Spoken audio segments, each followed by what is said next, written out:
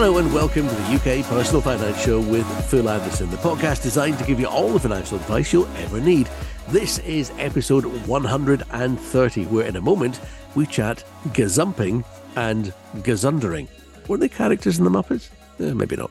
That's in a moment, as I say, but please bear in mind, if you have a general financial query, you're in the right place, because we have an enormous resource of free advice right here. And you can access it all simply through delving into our back catalogue of shows, because in our programmes to date, we featured loads of stuff: mortgages, investing, wills and powers of attorney, and heaps more. You name it, we've done it pretty much. And last time, we featured financial advice from ChatGPT, which scared the pair of us to our very cores. Find the UK Personal Finance Show with Phil Anderson on Apple or wherever you get your podcasts, and you'll get us there. Like I say, an enormous resource, all available for free. Find our previous shows after listening to this one and have a binge on what you need. While you're there, if you could rate and review us, for instance, you could tell us what we need to address to help you out, and follow this show. And in that way, you'll get that episode when we record it next time. I'm John Ellis. Joining me as always, the star of our show, Phil Anderson. Hi, Phil. Hi, John. How are you today? Good, thank you. Right then, Phil, this week, gazumping and gazundering. I've just about got gazumping in my peripheral vision, I think, but gazundering I have never heard of. You better take us through it. Let's start with gazumping. What's that exactly?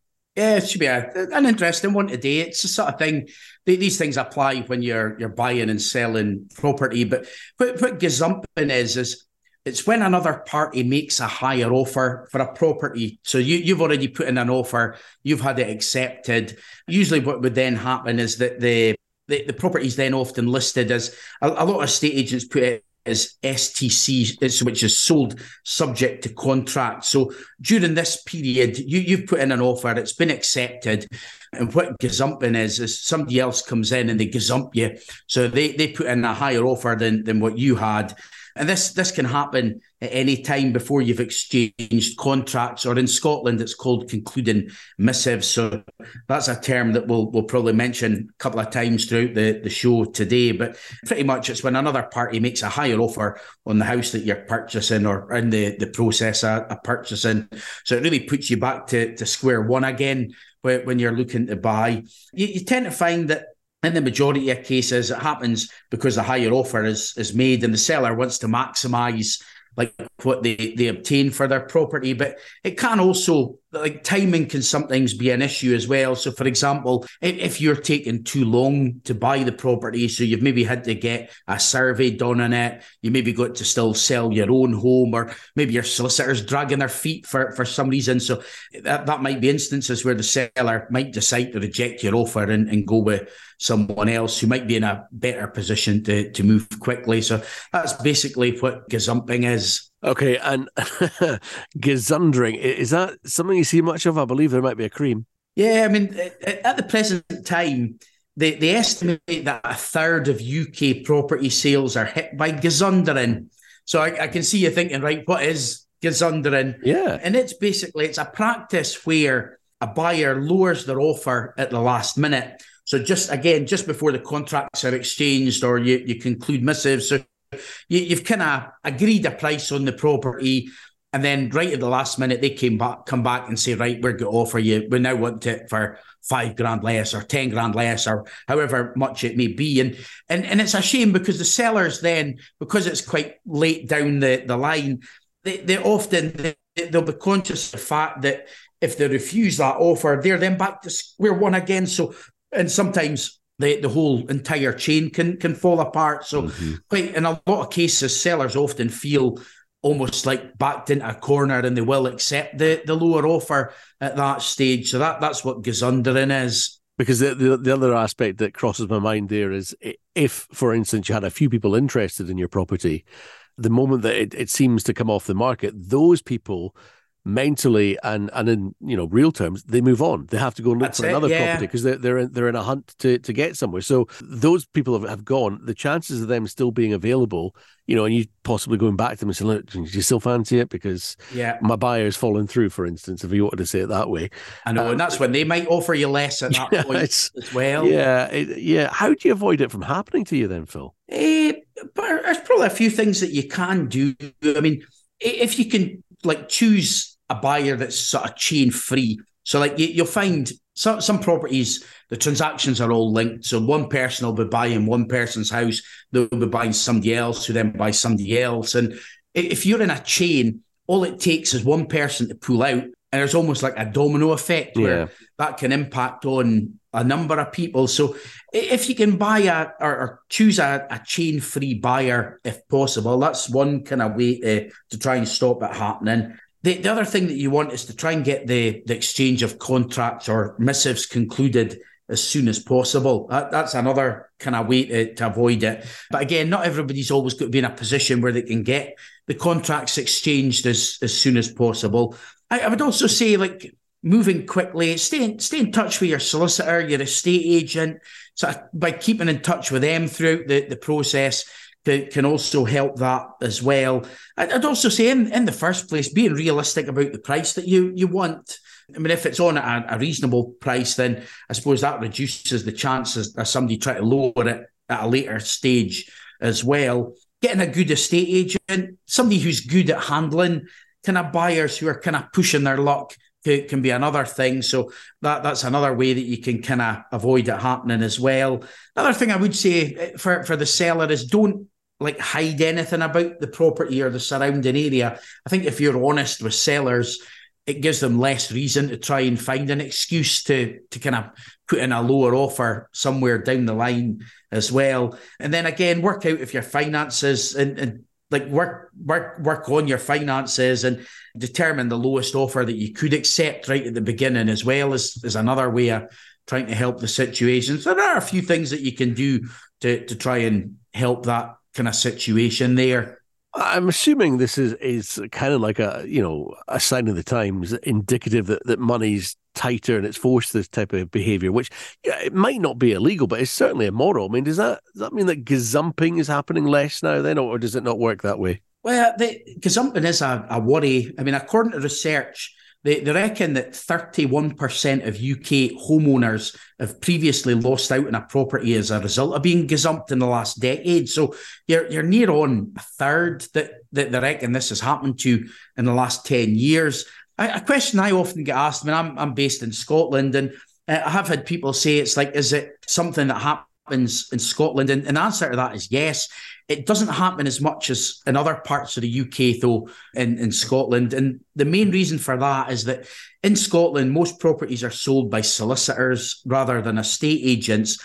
Now, solicitors are bound by certain legal standards. So if someone accepts a higher offer, once a property's gone under offer, if they then accept a higher offer, that solicitor then has to resign from acting for the client. So there's like almost a code of ethics sort of there. Now, I've worked at a solicitor's firm before, and I know that when that used to happen, all they would then simply do, it was a large solicitor's firm, so they would then pass the client from that solicitor on a different solicitor within the firm. So they can find ways around it as well. Different if it was a small solicitor firm with just one kind of solicitor there, then they would have to refer it on to another firm. And I've seen that happening as well. You tend to find gazumping is most common in areas where there's more of a demand for the property than what there is supply. But one of the bad things with being gazumped in, say, like England or Wales, if you're there, is that you might have spent money on getting a survey for the property. You might have spent money on legal fees. That's not the case in Scotland because you've got the home reports there. So at least you've not had to shell out on survey. So being gazumped, it can cost you not only a bit of time, but also money as well. Wow.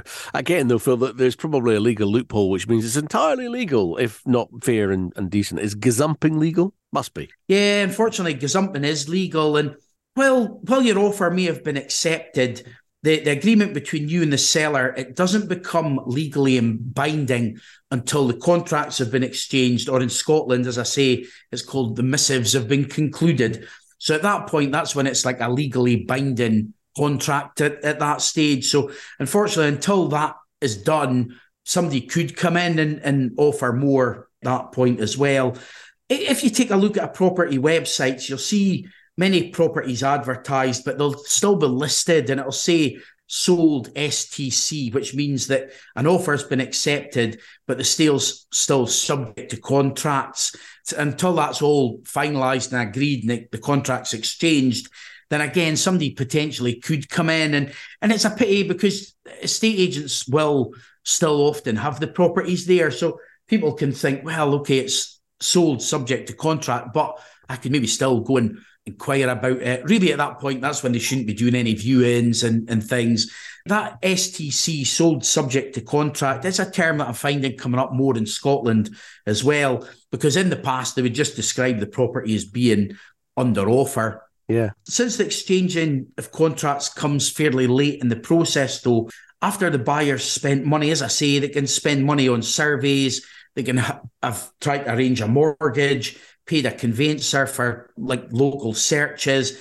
Buyers can often find themselves seriously out of pocket if they're gazumped late on in the process. So it's something that's just not ideal at all. The idea of sold subject to contracts suggests, though, that the estate agent is sort of pandering to the idea of gazumping, because presumably at the end of the day, the higher the sale, the higher their return by way of a percentage of that sale. You could say there's an argument for that, John, because given that most estate agents, they tend to be paid based on a percentage of the sale price. So if they're taking a 1% estate agency fee, if they get an extra 10 grand more for a property, it's an extra 100 quid in their pocket. So there could be an argument for that. I know trading standards, they've got a code of practice for estate agents in England, Wales and Northern Ireland. But when you actually look at it, I looked at the section that would kind of cover that sort of bit, and it's quite sort of vague, really. It just says, if a buyer becomes involved in a contract race, he should be told promptly of the situation and given such information which comes to your attention as is consistent with your duty to the seller and the other buyer or buyers. So it doesn't really cover much about gazumping at all in there. So although they've got this code of practice to follow, it doesn't really cover sort of gazumping and gazundering, unfortunately. Again, every time you say gazumping and gazundering, it sounds like, the couple of hobbits that were at the back of the queue. No. Anything you can do to avoid being gazumped then? Yeah, I would say, try to present yourself well at viewings so the seller knows that you can proceed quickly and that you're not likely to pull out of the purchase. That would be one thing. If you're a cash buyer, I would let the seller know that, because, again, it means that you're less likely to be impacted in a chain of connected properties, or you're less likely to pull out because you might have difficulties getting a mortgage. Likewise, if you're buying with a mortgage, make sure that you've got it all agreed in principle so that you can move quickly once your offer is accepted as well. That would be a key thing for somebody buying a property with a mortgage. Tell the estate agent your offer is subject to the property being taken off the market with no more viewings being conducted. So again, I've said that situation in the past where folk have said, right, we want you to accept this offer. If you accept it, we don't want you doing any more viewings. And sometimes folk will agree to that depending on their circumstances. Once your offer has been accepted, keep chasing your solicitor and chasing them to get things tied up. Now, you only want to conclude missives or exchange contracts if you're in the position to make it legally binding, though. So it's important that your solicitor should keep you right with all of that sort of things. But the quicker you can get that contracts exchanged, then that's when it becomes legally binding at that point in time. And that's when people can't be gazumped or gazundered at that stage. So if you try and get things sort of legally tied up as quick as you can, but like I say, your solicitor will keep you right with when you can do that as well. They won't tie you in without you being in that position to be tied in. Okay, so that's gazumping and gazundering. Every day is a school day. What are our takeaways from this one, Phil? Yeah, I would say it's always something to be aware of when you're buying and selling a property, especially, I mean, if you're selling for the first time or buying for the first time, you maybe don't know how the whole process sort of works. And that's where you need the professionals to keep you right with what's going on with things. But I would definitely say, like, whether you're buying or selling, keep in touch with your solicitor and estate agent throughout the process, and they'll keep you informed of how things are going. I've been in the position myself. I mean, looking at kind of my story over the years, I mean, probably about 2 years ago now, I was looking at a property, needed a lot of work done to it, cracking property, lovely views, but it'd been on the market a long time. And I had concerns thinking, right, what is the actual value of this? Because the home report value was one figure, but it'd been on the market so long, I thought, well, to me, the true value is going to be less than that. So we had an initial offer accepted on this property, but we put the offer in subject to getting a slater to check out the roof and also a timber specialist to go in and inspect the property as well. And it turned out that it needed quite a lot of timber works done inside, but also there was a flat felt roof needed repairing. And jeepers, I think that alone was going to be about 20 grand to get all the work done on the roof and things. And we were happy to do it, but we went back to them and said, look, because it needs all of this work, we kind of then negotiated a lower price. So you could say that's an example of where it's happened with myself, although there was genuine reason to reduce the price in that situation. Whereas you do get some folk that just try to chance it to get things for a lower price. But in the end, that property fell through because there was stables on the property, but part of the stables was actually built on somebody else's land. So because of that issue, in the end, we just thought, we'll just go and look for something else. And it probably turned out to be a blessing in disguise. At the time, we've got our hearts set on that property, but the house that I'm in now is a cracking house, and it's a better location. There was no work needed done on it. So I'm not really much of a handyman, so it wouldn't have been the best for me to have got the original property we looked at. So I'm always a great believer that what's meant to be will be. Okay, and for your quote of the week, Phil, I know you're a fan of inspirational quotes. What have you got to suit our topic this week on gazumping and gazundering? Couldn't get anything to do with actual that with that names in it, but the quote of the week is kind of just following on from what I was saying a few moments ago. One from someone called Trisha Yearwood. What's meant to be will always find a way. And I'm a great believer in that. And like that house that fell through for us, it was disappointing at the time. I always think everything kind of happens for a reason. So it worked out well for us in the end. As your granny used to say, what's for you, I'll not go past you. Same sort of idea, right? Now, Phil is really keen on trying to help you with your query. So if ever you want to email a question to us, please do. And as always, we can ask them anonymously if you prefer. Let's get on to this week's contact details coming up. I'll give it to you after these. Hi, Phil. This may be one of your duller but most often asked questions. How do things stand on the mortgage market right now? I sold a while ago. I'm keen to buy, but for the time being, I'm back home with my elderly parents. I don't think that's a long-term thing for any of us. So is now a good time to be a buyer, or should I hold off a bit longer? It's difficult. I mean, property in the short term can go up and down in value. What you tend to find is that over a longer period of term, property prices tend to rise, and that's mainly driven because the supply is low in comparison to the demand. And what I would say at the minute, though, is that the Bank of England, they've raised the bank base rate, so that's the base lending rate. It's gone up a few times recently. Now, I was at a seminar last week, a company called Brew and Dolphin. They're a investment kind of portfolio manager. And they've got experts that look into all these things. And what they reckoned was that they thought the base rate may go up maybe another 2 or 3 times, probably by 0.25% increases. They thought that in the UK, they didn't think that the base rate would go above 5%. And the main reason for that was due to a slowing housing market. So that's kind of what the experts and what the markets are sort of predicting at the minute. So we do think there'll be slightly more base rate rises, but we don't think it's going to go up all that much more now. So interest rates, with them going up, that makes mortgages usually tend to go up as well. Although it's funny, the last time the base rate went up, a lot of the mortgage lenders' rates actually came down because the way that they kind of buy money at certain rates and what's called swap rates, and they'd actually fallen. But they're starting to creep back up a little bit just now. So we're seeing a lot of mortgage deals getting pulled quite last minute at the minute. So I do feel sorry for mortgage brokers just now because the deals are coming and going really fast. And again, that's a good reason to keep in touch with your mortgage broker quite regularly as well. But it's trying to weigh up what's best for you. I mean, different areas will have different house prices and different supply and demand. We did do a previous podcast, episode 30, It was on should you buy or rent a home. So that's quite a good one to try and weigh up. It was actually quite a listen to podcast, that one. We got quite a lot of downloads on that. So again, it might help when you're trying to decide, right, should I rent for a while or should I look to buy? I mean, if you're staying with parents, then again, that might save you a bit of money there, depending on what you're paying them. But it's all just trying to weigh up your own situation to see what you feel is going to be best for you. Absolutely. Gosh. Episode 30, 100 episodes ago. Wow.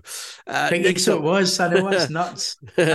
Next up, here's one from Ailey in Carluke in Lanarkshire, who wants to know specifically about being a first-time buyer in Scotland.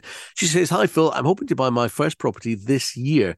I know as a first-time buyer there are certain differences, I think benefits, to encourage me to get onto the property ladder. What's your main advice?" I'd probably say the best advice would be go and speak to a whole-of-market mortgage broker. Now, they should be able to make things easy for you because they can work out things like how much you can borrow, how much it's going to cost you each month, and they can also tell you about how much deposit you'll need. But if you get one that's quite clued up, they should also be able to tell you about all the various kind of government schemes and initiatives that are out there to help first-time buyers onto the property ladder. Again, we did do a previous podcast on, it was like schemes to help you buy a home in Scotland, and some of that might be out of date because these schemes change kind of all the time. There was like the lift scheme, and you've got like shared equity schemes, shared ownership schemes. There's a lot of these different things available. So I'd speak to a mortgage broker, and if they've got good knowledge of that type of schemes, they should be able to kind of point you in the right direction there.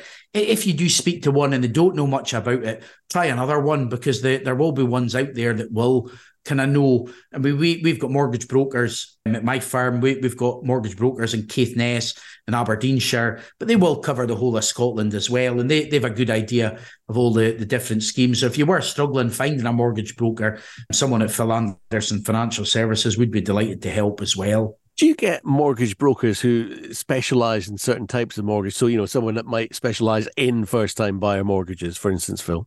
Yeah, I mean, I find I see brokers that specialise in, say, buy-to-let, some that specialise in new builds. I'm sure there would be ones out there that would be more for first-time buyers. I remember that there's a company out there, First Mortgage. Now, a lot of people often used to see them as ones for first-time buyers. And they, for a while, I think they actually had a bit of a stigma, but they were doing more purchases, but they never did as much remortgages and like people looking to review their mortgage, because the name says First Mortgage. So there are companies out there that would specialise in kind of first-time buyers as well. Would you say as well, before you get in touch with a question, you might want to take a look at our back catalogue, because we've covered a fair few topics so far, and we may have touched on what you're interested in. I'm John Ellis. Thank you for joining us for episode 130 of the UK Personal Finance Show with Phil Anderson. If you feel you need a helping hand with anything we've been discussing or anything else of a monetary matter, find Phil for Finance. Search Phil Anderson Financial Services online, or join the Facebook group for the show. Search Personal Finance Community. That's Personal Finance Community on Facebook. Phil's on Twitter and LinkedIn as well. Or why not email Phil a question that he can answer on a future show? His address is phil@philandersonfinancial.co.uk. That's phil@philandersonfinancial.co.uk. Send him your question, and like I say, Phil could be answering it in an upcoming podcast. And please be assured we won't use your real name if that's what you'd prefer. Remember, if you found this useful, please rate and recommend us, and please follow us on Apple or wherever you get your podcasts. Then you'll get us every week with the info you want when you need it. You'll get all the links you need on Phil's social media. Good luck with your money. Phil's doing his best to help make that cash go further. We'll see you next time, and thanks for listening. Thanks, John.